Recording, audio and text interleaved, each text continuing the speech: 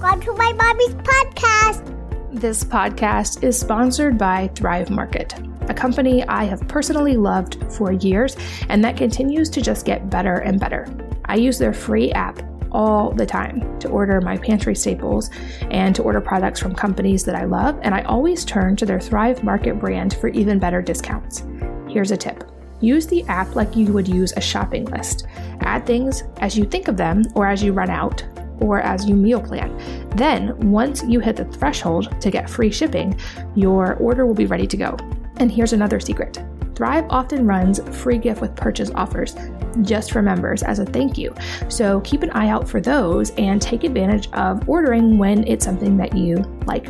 I usually choose to order on days when there's a gift I love, when I've already reached the free shipping threshold, and I've gotten some awesome free products over the years by doing this.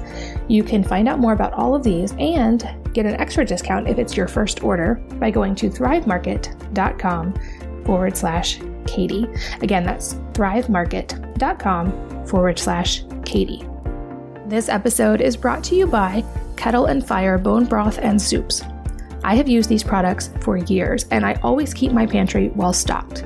They have chicken bone broth, beef bone broth, and a new chicken mushroom bone broth, which is delicious. Those are all great as a base for soups or even just sipped on their own. But Kettle and Fire also now has tomato, butternut, and miso soups, which are often incorporated as part of a meal in our house.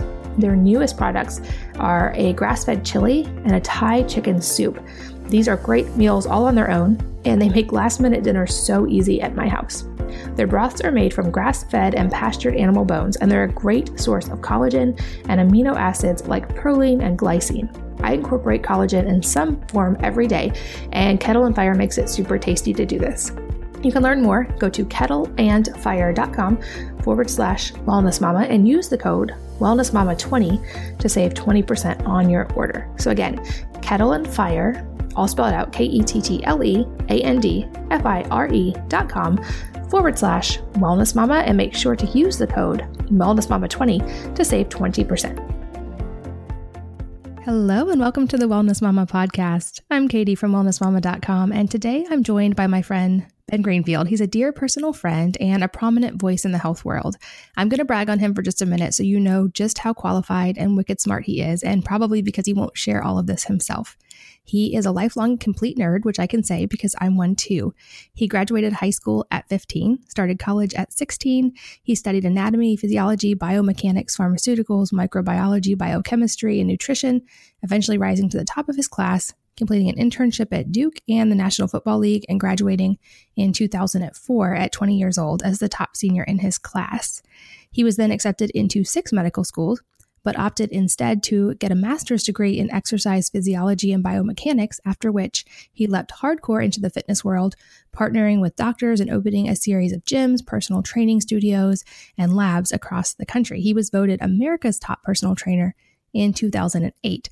Then he became the father of twin sons, which I think he would consider one of his most important jobs, and pivoted into media, writing, speaking, and consulting, launching one of the world's first fitness podcasts, which I highly recommend, becoming a New York Times bestselling author of Beyond Training and 13 other books, designing and creating the Christian Gratitude Journal, and starting a blog that now reaches millions each month. He also, in his free time, a professional obstacle course racer, completing the coveted Spartan Delta, along with training with Navy SEALs and many other feats across the country. Recently, also the founder of Kion, Ben now creates step-by-step solutions from supplements and fitness gear to coaching and consulting for the world's hard-charging high achievers to achieve a truly limitless life. He also shares my focus on one of the most important things in life, which is raising exceptional children who can improve our world, and which I've seen in person in his amazing home where he lives with his wife, Jessa, who is equally amazing, and their twin boys. So today we're going to delve into biohacking, anti-aging, and raising amazing kids. Welcome, Ben, and thanks for being here. Wow. What an intro. That was exhausting to listen to. Well, you did it all. I can only imagine how exhausting it was to do. All right. So there's so much I want to talk to you about. But to start, I want to get an update. I do this every time I talk to you on a topic we share a passion for, which is biohacking, or the using science and technology to make life better. So what are the latest and greatest ways that you are staying healthy and the newest biohacking things you're researching? Well, let me issue a caveat before I tell you, and that is that I by no means think that you need to spend thousands of dollars on fancy medical technologies and self upgrades to be healthy or to increase your lifespan. There's plenty to be had for free, such as getting outside barefoot or taking a cold shower or drinking good, clean, pure water that you add some minerals to, or getting your daily dose of sunshine, making sure you have all the relationships in your life just set up as well as you possibly can, and you've got love and happiness and purpose pouring into your life all day long. And provided that you've taken care of that natural, ancestral, easy and simple approach to optimizing your wellness, then yeah, I mean, there are some pretty cool things you can do to take yourself to the next level. Let me think of a few that I've been doing lately. Actually, one was this morning. I travel a lot. And so in many cases, I need to work on my circadian rhythm and removing inflammation from my body, and also improving the health of my mitochondria. And one of the ways that I do that when I'm sipping my morning coffee, what I'm doing now, and this sounds a little bit laborious, but only takes like 2 minutes when I walk into my office to set up, is I have one of these infrared light panels that produces red light and near infrared light. I use one made by this company called Juve, and I have two of them. One behind me, and then one slightly shorter one in front of me. So I'm kind of sandwiched in between these two light panels while I'm sipping my coffee and reading through research and checking some emails and things like that. And I flip these things on. And so my body is just bathed in red and infrared light. That activates something called cytochrome C oxidase in your mitochondria. So it just turns on your body and it increases your nitric oxide production too. So you kind of get that effect that's like Viagra for your whole body. And then what I do is I have a little in-ear light device called a human charger, and also an eye device called the retimer. And the human charger makes a kind of like a white light that blasts the photoreceptors in your ears to realign your circadian rhythm. And it's also very good for seasonal affective disorder. I live out in the middle of the forest, and I'm looking out the window right now. It's foggy. We're on like a north-facing slope. We only get sun from 10 to 2, sometimes less than that in the winter. So, that's important too, to kind of simulate the sunshine in my ears. And then these glasses I wear, they're called retimers, and those produce light from what's called the greenish blue wave spectrum, which is very it's not very harsh on your retina. So as compared to like these bright blue light boxes that you'll get on Amazon, for example, for seasonal affective disorder. And finally, for the cherry on top of the cupcake, I put on a device that was originally designed to control or to really improve cognition in dementia and Alzheimer's patients, but also to do things like enhance your ability to be able to enter a meditative state, shut down inflammation in neural tissue, and increase the mitochondrial activity and nitric oxide production in your brain. And that's called a VI-light, VIE light. And so essentially, I am blasting my entire body for 20 minutes with as many therapeutic spectrums of light as possible. And you finish that up and you just feel like your whole body has been cleared. It's like a cup of coffee for your whole body, which of course, if you're sipping coffee as well, you're getting a double whammy effect. So in review, it's two Juve lights, one behind me, one in front of me, the in-ear charger in my ears, the glasses on my head, and the VI-light on top of my skull. And man, that sounds kind of silly, but it's a great way to kind of wake up and start the day. And man, oh man, if you need to, let's say, for example, you've been traveling a lot. You've been traveling, we'll say, back east, and then you travel back west, and you've been waking up in the east at 7 a.m., but now you're back home in, say, California, and gosh darn it, now you're waking up at 4 a.m. and it annoys you because you're still on East time. What you do is when you wake up at 4 a.m., just kind of keep yourself in bed or get up and do whatever you're going to do, but put on some blue light blocking glasses so that your body is not getting any light signals at all. and try and stay away from screens and try to keep the lights dim in your home as much as possible. And as soon as the time rolls around that you actually do want to wake up, this is called retiming your circadian rhythm. At that point, you blast yourself with light, and of course, as I alluded to earlier, you can certainly, if you live in Florida, just get out in the sunshine and go for a walk. You don't have to, spend $2,000 on all these light devices. But it works very well for kind of realigning your circadian rhythm. So I realize I've only just given you one example, but I'll stop there so I'm not droning on for too long. No, I think that's such an important one and a great reminder that if you live in a sunny climate or during the summer, that's a completely free one that most of us don't remember to take advantage of often enough. I'm a big fan of the Joovv as well, and I use it daily. And I know a lot of listeners have tried it as well, but for people who aren't familiar, or more often I hear from people who kind of doubt that light can have such a dramatic impact on the body. Can you talk us through a little bit just what, especially the Joovv, the photobiomodulation, that red light, what it's actually doing in our cells? Certainly. And if you would like to take a deep dive into some of the better papers on this, look up the work of Dr. Michael Hamblin, Hamblan. He probably has the largest body of research currently on photobiomodulation that I know of. And what's occurring is when this spectrum of light, typically it's a spectrum of about it should be somewhere around 700 to, I believe it tops off around 850, what's called nanometers for your wavelength of light. What occurs is there is increased activity in response to the light photons of something called cytochrome C oxidase, which is a component of your mitochondria, and it increases mitochondrial activity. So you get increased aerobic respiration, increased production of ATP, more oxygen and nutrients delivered to tissue.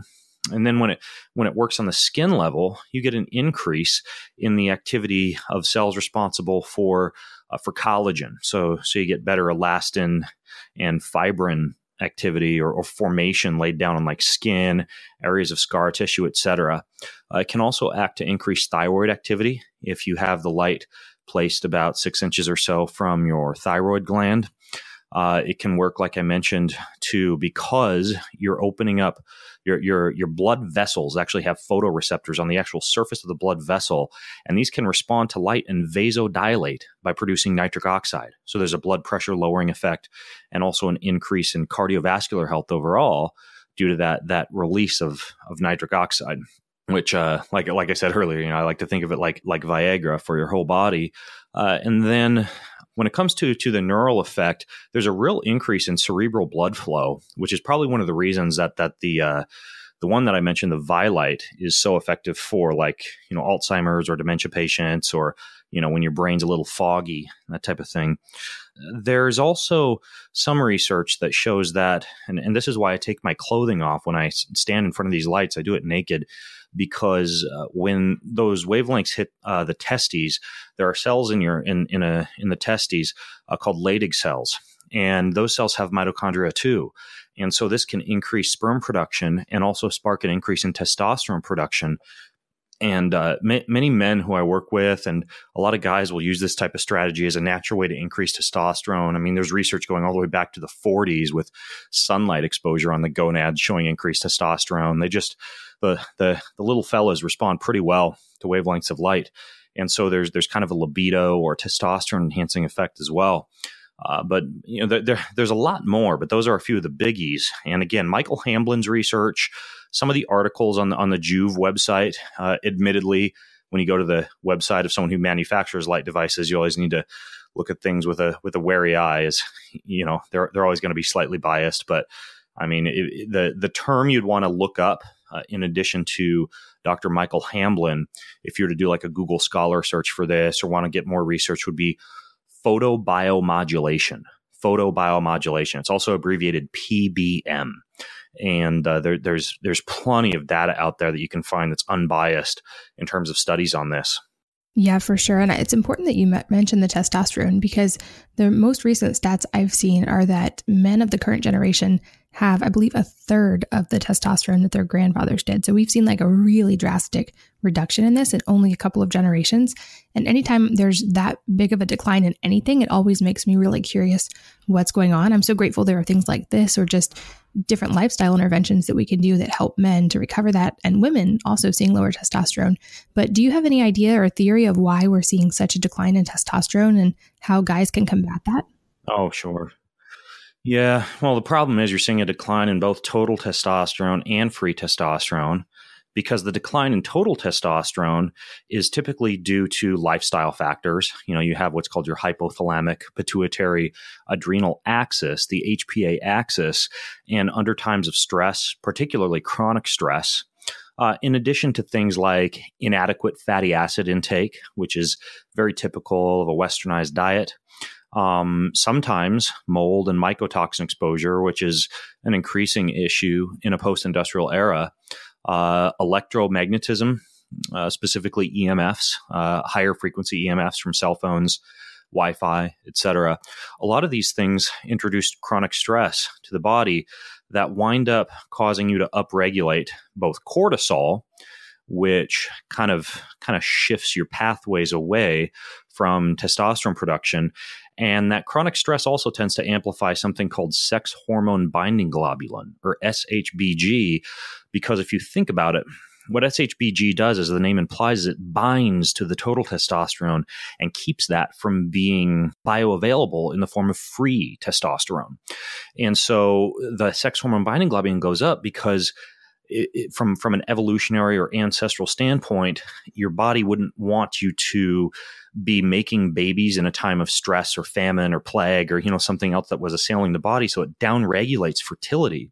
So from a chronic stress standpoint, you see the decrease in total testosterone that then leads to the increase in cortisol and sex hormone binding globulin, thus then downregulating free testosterone. And to make matters worse, as you're exposed to plastics, personal care products, what are called phytoestrogens and many household cleaning chemicals, shampoos, body care products, etc., even plastic bottles, you get what's called aromatization. And this means that a lot of that total testosterone is not only becoming bioavailable as free T, but it's also getting converted into estrogens. And so you have this cluster of low total testosterone, low free testosterone, high estrogen, high cortisol, high sex hormone binding globulin. And, that's really the uphill battle a lot of guys are facing these days. And there are certainly, when you hear the reasons, it's not rocket science to figure out how to tackle this, right? Like stress control strategies, really good ancestral nutrient-rich diet that has a lot of fatty acids in it, avoidance of products that contain chemicals and plastics, mitigation of exposure to Wi-Fi and other electrical signals whenever possible. Ensuring that your environment is cleaned up just from a pure air and toxin standpoint, using low volatile organic compound or low VOC furniture, or using HEPA air filtration in your home, doing a mold analysis to make sure you're not getting exposed to mold and mycotoxins in your living environment. And you start to go after all these things while, cleaning up any consumption of water from plastic bottles. And that's really how you can mitigate some of the damage. And, in addition to that, I recently spoke at the A4M, the Anti-Aging Medicine Conference for Physicians, and kind of gave a talk about a lot of things guys can do that are low-hanging fruit before going out and getting testosterone injections or creams or pellets or things like that. And there are ways that the guys can naturally increase testosterone. Not only the dietary strategies that I mentioned, like increased fatty acid consumption, but also basic nutrients, some of the biggies being creatine, boron, zinc, a full spectrum mineral complex, even maca root, and some of these herbs such as epimedium or horny goatweed or tribulus either increase libido just slightly, which makes you have more sex typically, which increases testosterone in and of itself, but may also cause a slight bump up in testosterone. And then from an exercise standpoint, lifting heavy, complex lifts like deadlifts and squats with long rest periods so that you're lifting heavy and exhausting the muscle, combined with brief spouts of high intensity interval training with long rest periods, and a real attention paid to working with your legs, Like the reason you do more exercise with your legs is your legs have the highest concentration of what are called androgen receptors. So the testosterone that is available in your bloodstream gets pulled into the muscles more readily via those androgen receptors.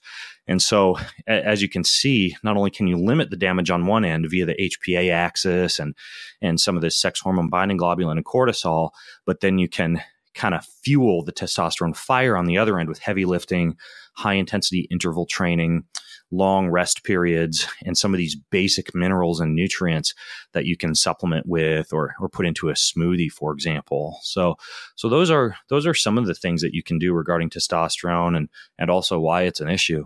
Yeah, it's pretty drastic. And those are great tips. I know some guys listen to this podcast, but a lot of women. So that will help, hopefully, a lot of husbands.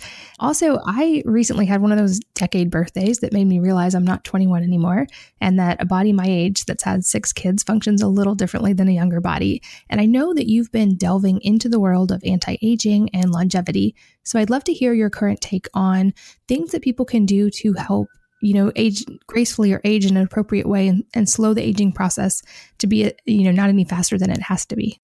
Oh boy. There's a lot. I'm working on a big book on this right now, actually.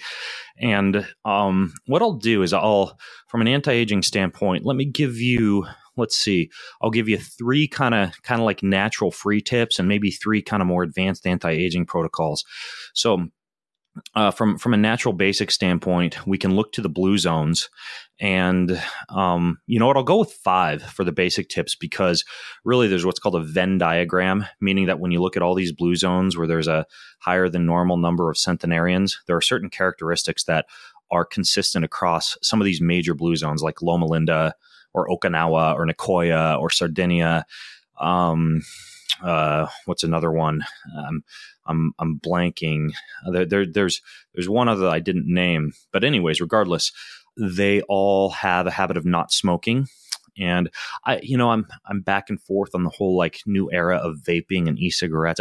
I have a hunch that there's a little bit of lung damage that occurs, especially with some of these vape pens that have what's called propylene glycol in them. But there's not a lot of data on the vaporizing, but we do know that none of these areas smoke. In addition to that, they have high intake of wild plants. They do a lot of like bilberries and lingonberries and dark leafy greens and bitter melon and nettle and thyme and parsley and cilantro and plenty of rosemary. Like we see a high intake of spices and herbs compared to what you'd see in the Western diet. A lot of bitters, a lot of tannins, a lot of wines and coffees. And then you see a high intake of legumes, which probably is keeping their blood glucose pretty low. And I know that lentils and the like kind of get thrown under the bus these days in the whole paleo circle, or, folks who endorse like a plant paradox type of diet. And I get it. If you have leaky gut or gut issues from living in a westernized society and you need to fix that so you can return to a more ancestral diet. But eventually it appears pretty favorable to be including things like, split mung beans and lentils and nuts and seeds and things like this in your diet, assuming they're fermented and soaked and sprouted and prepared accordingly. So the legumes, wild plant intake, not smoking, low level physical activity during the day. We don't see a lot of folks stepping into CrossFit boxes or doing a lot of like very, very hard workouts. Again, in an era where a lot of us are relegated to cubicles, I get the idea that if you're sitting all day or inactive all day because your job kind of has forced you into that position, you have to compress a lot more exercise into a shorter period of time, and maybe going to the gym is a necessity for you. But if you can, engage in low level physical activity during the day, like right now while we're talking, Katie, I'm walking on my treadmill, and I'll walk maybe 4 miles a day on the treadmill. I'll pick up the hex bar in the room next to my office a few times for some heavy lifting. I'll do some pull-ups and just kind of sprinkle physical activity in throughout the day. You don't have to be a hunter or a gatherer or a construction worker or a painter or something like that. You can kind of hack your environment to simulate that. And then you see finally a very large emphasis placed on love, life, relationships, belief in a higher power, the spiritual disciplines like fasting, meditation, silence, solitude, prayer, some type of worship. And these are the characteristics that you see that, if you think about it, those are all relatively free or easy, right? Not smoking, legumes, wild plant intake, time spent in low level physical activity, preferably outdoors if you can, and, prioritizing relationships and spiritual health. So those are kind of like the easy easy pieces for anti-aging and longevity. And then, there are a lot of crazy things people are doing now that really do move the dial, like plasmapheresis, or these blood exchanges or plasma exchanges where you can go to like the Young Blood Institute or Ambrosia or one of these places in like the Silicon Valley, and in a sort of oil change for your body, have your plasma replaced with an infusion from that of a young, healthy donor. Some of your blood removed and then re-injected with new plasma in it. And this is something that a lot of folks are doing and seeing some pretty profound improvements. It causes an increase in what's called GDF11, which is a protein that has an anti-aging effect. So that's one. Is blood exchanges is one that's pretty interesting. A lot of folks are taking both metformin and rapamycin. Metformin being something that was once thought of as just a diabetic drug in the 90s, but it's now come to light that it has some pretty profound improvements in reducing the host of a lot of different chronic diseases like Alzheimer's and cancer. A lowering of inflammation. It does come with some side effects like nausea and gastric disturbances, possibly a little bit of mitochondrial damage. So probably not a great choice for an athlete. I don't take that one, but a lot of my friends in the anti-aging sector do. I opt for a more natural approach, right? I use a lot of things that control blood sugar, like Ceylon cinnamon and apple cider vinegar and berberine and bitter melon extract, curcumin. Like, in my opinion, there's a lot of things that naturally simulate what metformin is doing. But I should name that a lot of folks are taking that. A lot of folks are also taking rapamycin, which is derived or was found in a soil-derived bacteria. It's a chemical that's created. They found it on Easter Island, and the native name for the island is Rapa Nui, so they call it rapamycin. And it's an immune system suppressant, but it also appears to increase lifespan pretty remarkably, like by 30% in mice. Not like average lifespan, but maximum lifespan, which is pretty unheard of. And the problem is, because it's an immune system suppressant, it can increase your risk of infection, some lung toxicity, and some other issues. So that's another one I don't take, but it's, that metformin rapamycin stack is certainly quite popular. And I'm just pulling out some fringe examples for you, just to give people an idea of, what folks on the cutting edge are doing. And then there's this idea of telomerase being something that would increase your telomeres, right? Like meditation and yoga and exercise and sunshine, that'll decrease the rate at which your telomeres shorten. But you can also just increase your telomerase capacity to be able to lengthen the telomeres, not just keep them from shortening. So rather than just like keeping yourself from dying, you'd actually be extending life. And, for like $800, you can get a bottle of TAM 818 from defyaging.com. For, I think, closer to $600, you can get TA65 made by TI Sciences. I think that one's even on Amazon. There's another kind of cluster. There's a one that I like. It's a little Chinese adaptogenic herb complex with a whole bunch of astragalus in it. That one's called Tian Qi. And you can take some of these supplements that increase telomerase activity, and there's some very interesting research and even gene therapy delivery mechanisms being based around that. So, I mean, well, just one chapter of my book is nearly 80 pages long on anti-aging and longevity. So I could go on, but those are just a few examples for you. I'll make sure the book, you have many books. I'll make sure they're linked in the show notes so people can go deeper if they want to. Yeah. Well, this book, it's not out. It won't be out till next year, but it's called, the website for it currently is discoverkey.com, but I'm playing around with names for it. So I just go to bengreenfieldfitness.com and eventually I'll publish it in my newsletter or whatever and let people know when they can pre-order. But, yeah, it's one of those deals with the publishing industry. You know how it goes, Katie. It's like back and forth on titles and where the book website's going to be and all that jazz. But the book exists, at least. It's all written. Awesome. Well, we will wait with bated breath for that one, and I'll wait till you let me know about it and share as well. Another concept you write about a lot and explain really well is the idea of hormesis, or making yourself harder to kill. And I know that you do a lot of things to do this, and you're also a competitive athlete, so you have this built in. But how can moms and families do this, and explain what it means? Yeah, hormesis is this idea that things that damage the cells just slightly result in an upregulation of some of the natural built-in defense mechanisms of those cells, like their antioxidant production. And the cell and the body overall becomes more resilient. So, for example, something that would be bad for you in high amounts, but good for you in low amounts would fall into the category of hormesis. So sunshine, right? It's good for you in low amounts, but stay out in the sunshine too long, you're going to get cancer and excess damage. the heat, right? Like sauna exposure, you upregulate your heat shock protein. The cells become more resilient. You stay in the sauna for 2 hours, you might have a cardiovascular incident from mineral loss, but short exposure to sauna, cold, short daily exposures to cold showers, cold soaks, cold baths. And, as anybody knows, if you stay in an ice bath or something like that for too long, you're just exhausted all day, and it's probably not that great for the immune system, but short exposures have a hormetic effect. Then there is, wild plant intake, right? Wild plants have this built-in natural defense mechanism. And this is probably why they confer longevity to the blue zones upon consumption, because they actually increase your body's own antioxidant defense mechanisms when you consume them. And your body kind of has to fight against a little bit of what this wild plant is doing to defend itself. If I could throw one other interesting example at you it's kind of shocking, but when you look at some of the rodent models around Chernobyl in radiation areas, they're actually living longer. So there's even this evidence that mild, low-level amounts of radiation could be good for you. And I think that might be tied into the concept of like earthing and grounding and going outside barefoot. Like the earth emits a natural, very low level of radiation. And I suspect that, in addition to what are called the electromagnetic frequencies that you get when you're walking outside and doing what's called earthing or grounding, I suspect we're getting just a little dose of radiation too that could also confer this hormetic effect. So those are some examples. That makes sense. And those are easy to implement as well. I guess I think of like Jessa, for instance, your wife, she's amazing, but I like all these biohacking things that you do and that I'm so interested in just out of curiosity.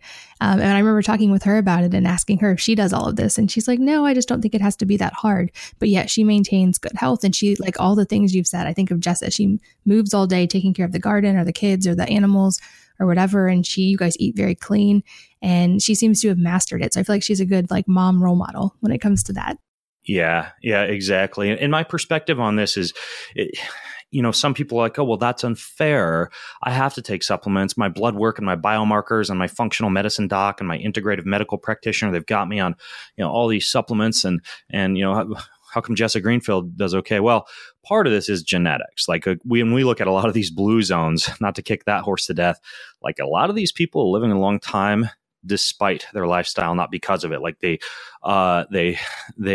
don't necessarily do all this biohacking. We could certainly, even though this might sound paradoxical to my no smoking comment, we can find like cigarette smoking old grandmas who are 110, but they like their cigarette smoking is playing bridge every night, surrounded by love and life and relationships and laughter. And they probably have some pretty hardy genetic factors like glutathione production and antioxidant production that helps to kind of protect them against some of those things. And then we see other people who are like me. I don't want to sound orthorexic, but I'm a genetic mess. Like I've got low glutathione production, and I've got I've got low BDNF, like brain derived neurotrophic factor production. I've got the inability to be able to make vitamin D from sunlight.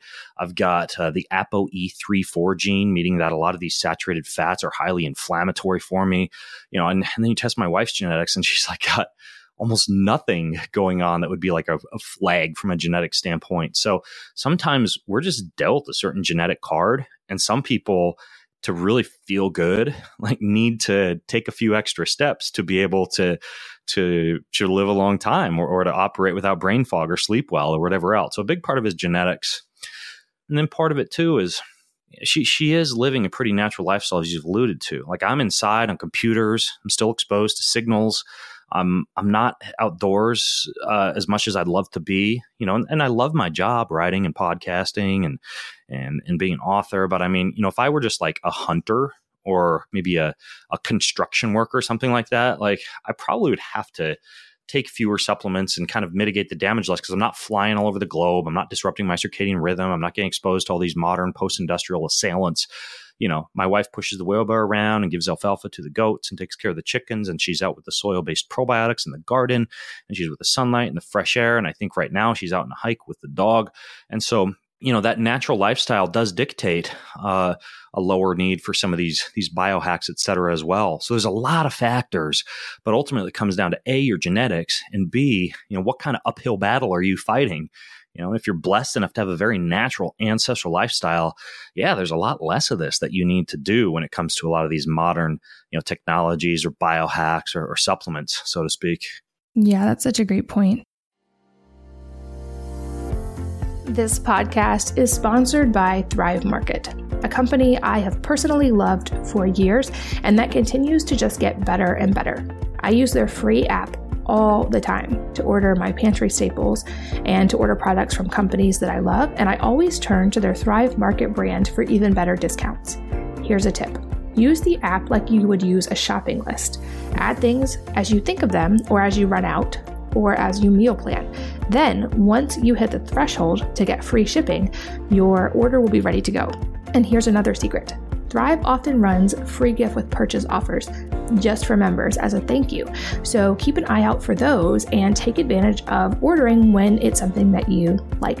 I usually choose to order on days when there's a gift I love, when I've already reached the free shipping threshold, and I've gotten some awesome free products over the years by doing this.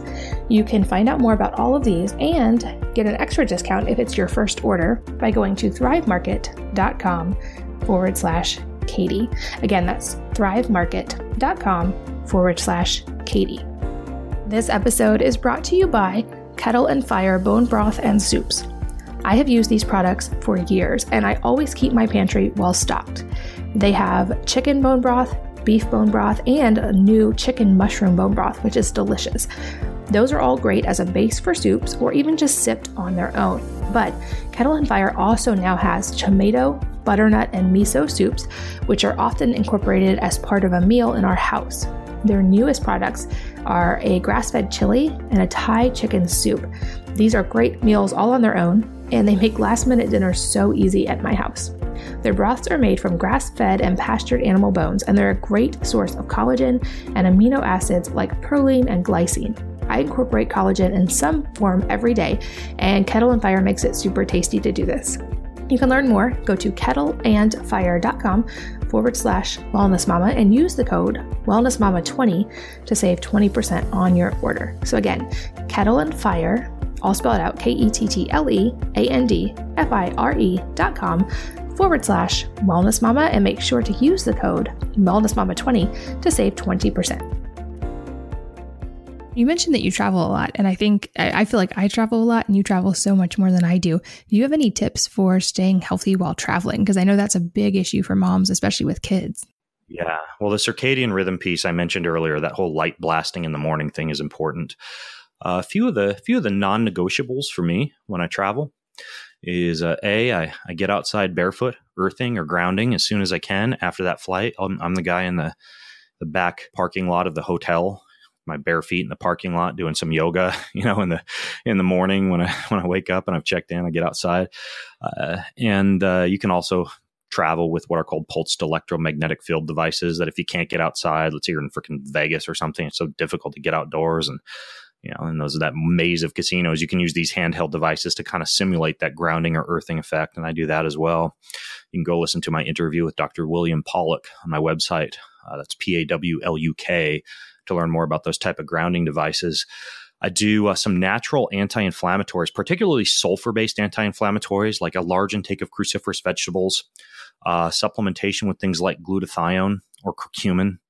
Garlic extract is also quite good. Like any of those really do a good job upregulating the specific pathways that get activated during airline travel. And another one is ketone esters.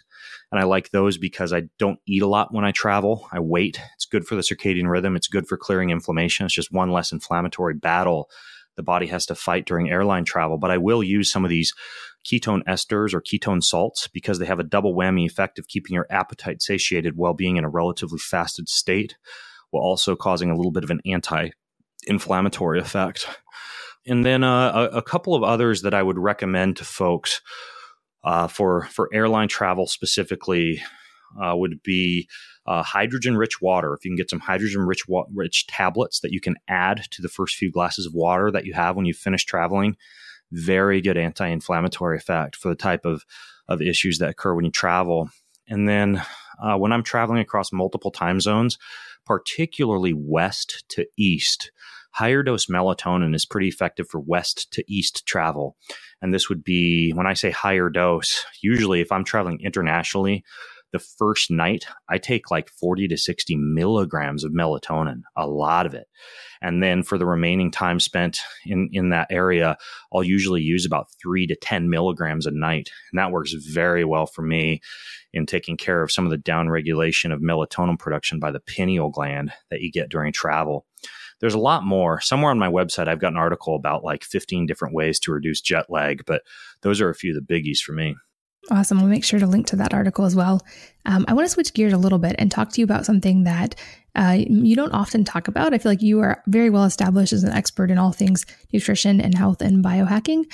But something else I'd love to talk to you about that you don't speak publicly about very much, and I hope you're okay with, is parenting and raising exceptional kids, because you and Jessa have twin boys and they're awesome. My kids love them. They've gotten to play before. And I'd love to hear some of your parenting philosophies and go a little bit deep on that, because I know that we share that, the idea of trying to raise kids who actually do good for the world when they're adults and who contribute in a meaningful way. So just take us through an overview of some of the ways that you and Jessa have done that with your boys.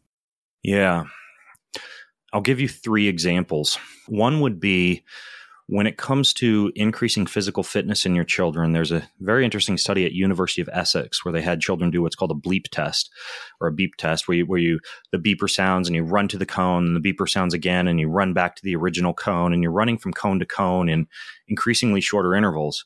And the children who performed best on that test, once you isolated for wealth and weight and all these other factors, were the children who had parents that they perceived to be physically active, meaning that the amount to which you are either including your children in your workouts, which can be annoying, but is also a good thing to do, or your kids even see you working out, meaning you're not getting up at 4 a.m. before they're up, or if you are, you're also like maybe going on a walk with your kids or letting them see you take those Pomodoro breaks during work to swing the kettlebell, or your horse playing or wrestling with your kids at night.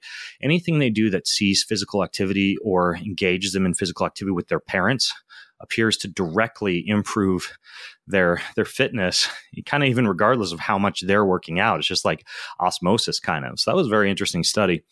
So include your kids in your workouts or let them see you working out. Another one from an educational standpoint is we homeschooled for a while, but my wife is somewhat dyslexic. She does not have the heart of a teacher, didn't enjoy school, and I travel so much that it was kind of unfair to the kids. Even though I love to teach, I just wasn't there all the time for them. So we placed them into a private school.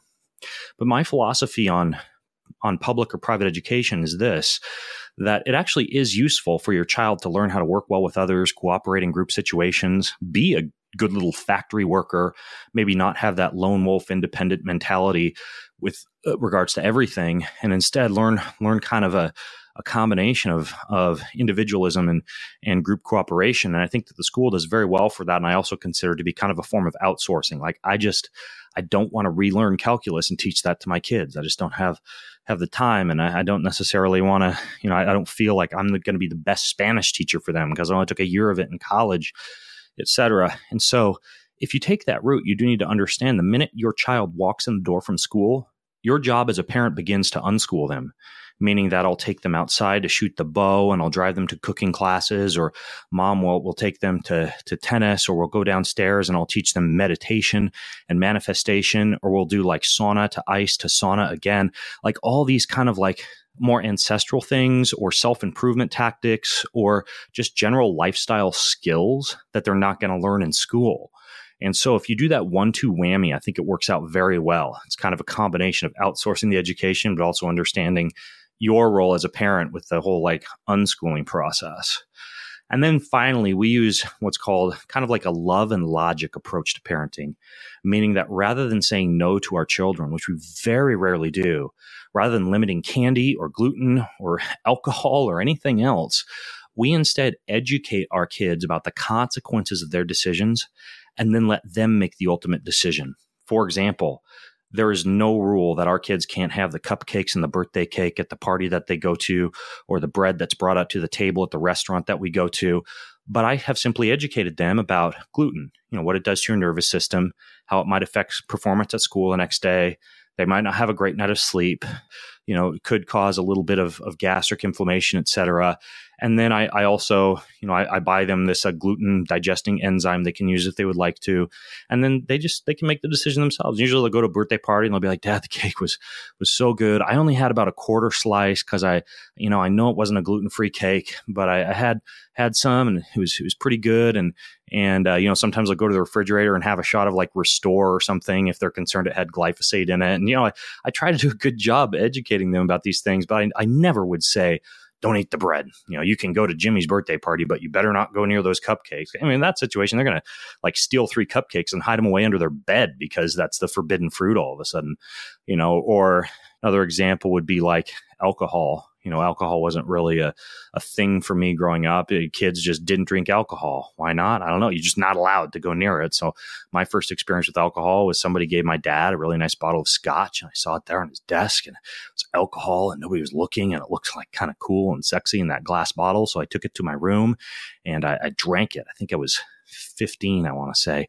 And I got drunk in my room. And that was my first experience with alcohol, was getting drunk in my room. That's not a good first healthy experience. Some people be like, oh, you learn your lesson the hard way.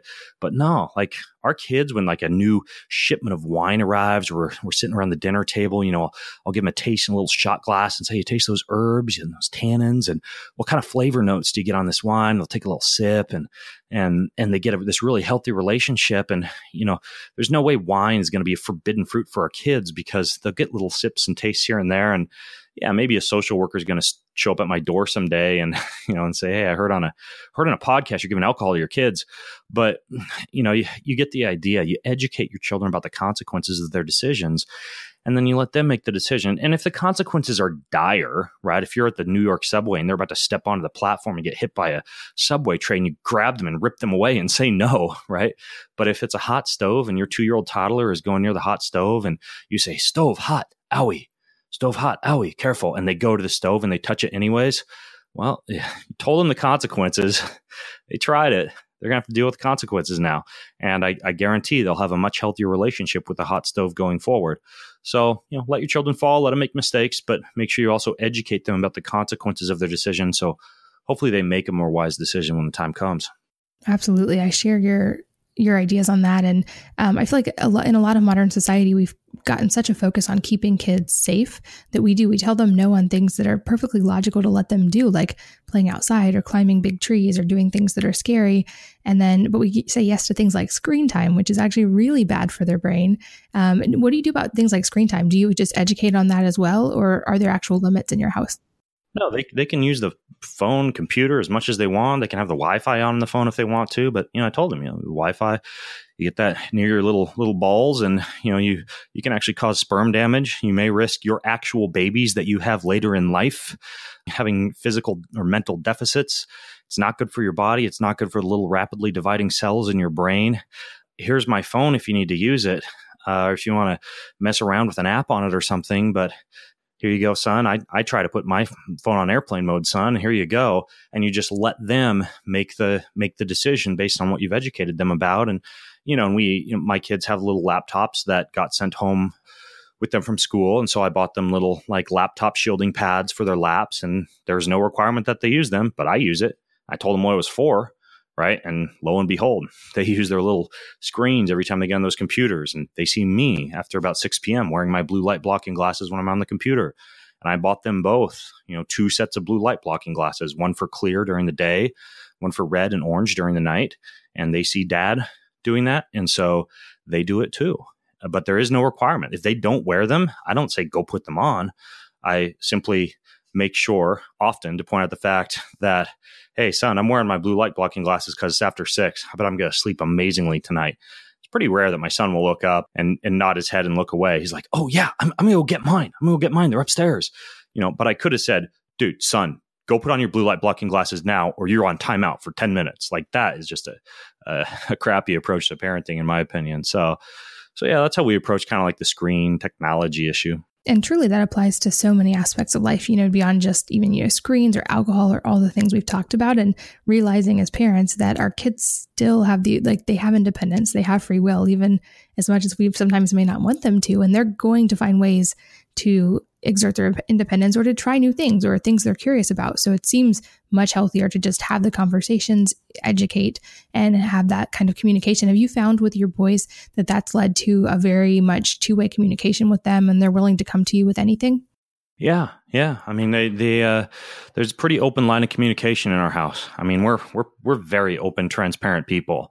I mean, it confuses people sometimes because we're a Christian family, but we're not very uptight. It's like mom and I, we're going to have sex. We just tell our kids like, hey, we're going to have sex. Go read books or whatever and don't bug us. And, and our kids just know, like, it's not like this weird, mysterious thing. Or like mom and dad are making love. Like that's what a married couple who is in love does, and so, I know where I was growing up, I didn't even know like sex existed until I was like 11, and it was a totally different world for me. And I figured out most of what I know about it from, a modem and porn and a computer in the early days of the internet. Like that was, I discovered sex. That's not how you want your kid to discover sex. That's just one simple example. But yeah, it's a very open, transparent household, and our kids can come to us and talk to us about anything. And I cry in front of them, and I admit my mistakes in front of them, and I tell them when I'm being a bad father. If I feel like I made a poor decision the prior day because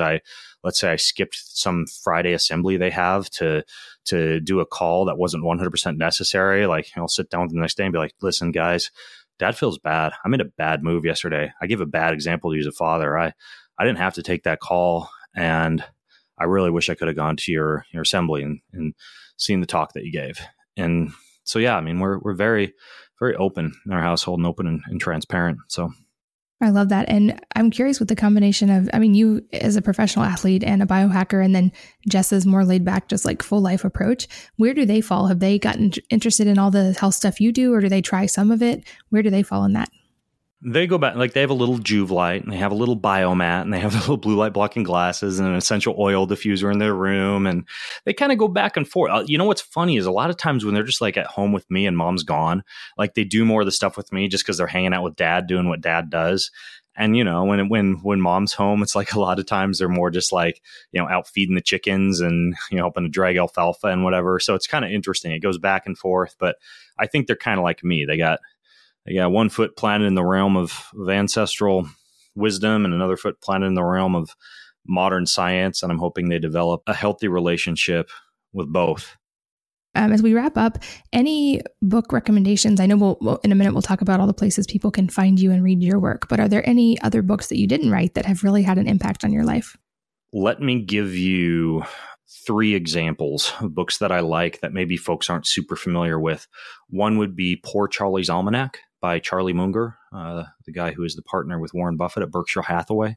Fantastic book on kind of like human illogical fallacies and the way humans operate and how to negotiate and just how to understand humans better. It's a good book of wisdom. Another one that's pretty good, even though you mentioned that I have a journal. There's another pretty cool journal out there that's Benjamin Franklin's little journal that you can find on Amazon, and you just answer the question, what good will I do this day? And then at the end of the day, what good have I done this day? But there's little like questions in there as you go that are kind of like study questions. Like what's one thing that you could change in your local community that would make your neighborhood a better place? And how could you go about doing that this week? Just like little thought-provoking questions like that. So that's a cool little diary a lot of people aren't aware of. And then the last one, let me think. There's a lot of really good books out there, but let me think along the lines of what your audience is interested in or maybe doesn't know about. And I would say, let me tell you a book that I'm reading right now that's actually fascinating on mold and mycotoxin in Lyme. Probably one of the best books I've read on the topic. And I know a lot of people are kind of concerned about that these days. And so I'm going to recommend this book because it was really, really good with respect to this. It's called Toxic: Heal Your Body by Dr. Neil Nathan. Toxic: Heal Your Body by Dr. Neil Nathan. Really good read if you're kind of interested in becoming a complete ninja on this whole mold, mycotoxin, Lyme thing. I love all of those. I'll make sure they're in the show notes at wellnessmama.fm. And Ben, where can people find you and stay in touch online? I do a free blog and a podcast every week at bengreenfieldfitness.com and do newsletters that have like weekly roundups and features in them of all the new things I'm trying. And that's a pretty good place to start is bengreenfieldfitness.com. And then I also formulate supplements and also have a coaching program for trainers and nutritionists and physicians and chiropractic docs and people who want to learn more from me.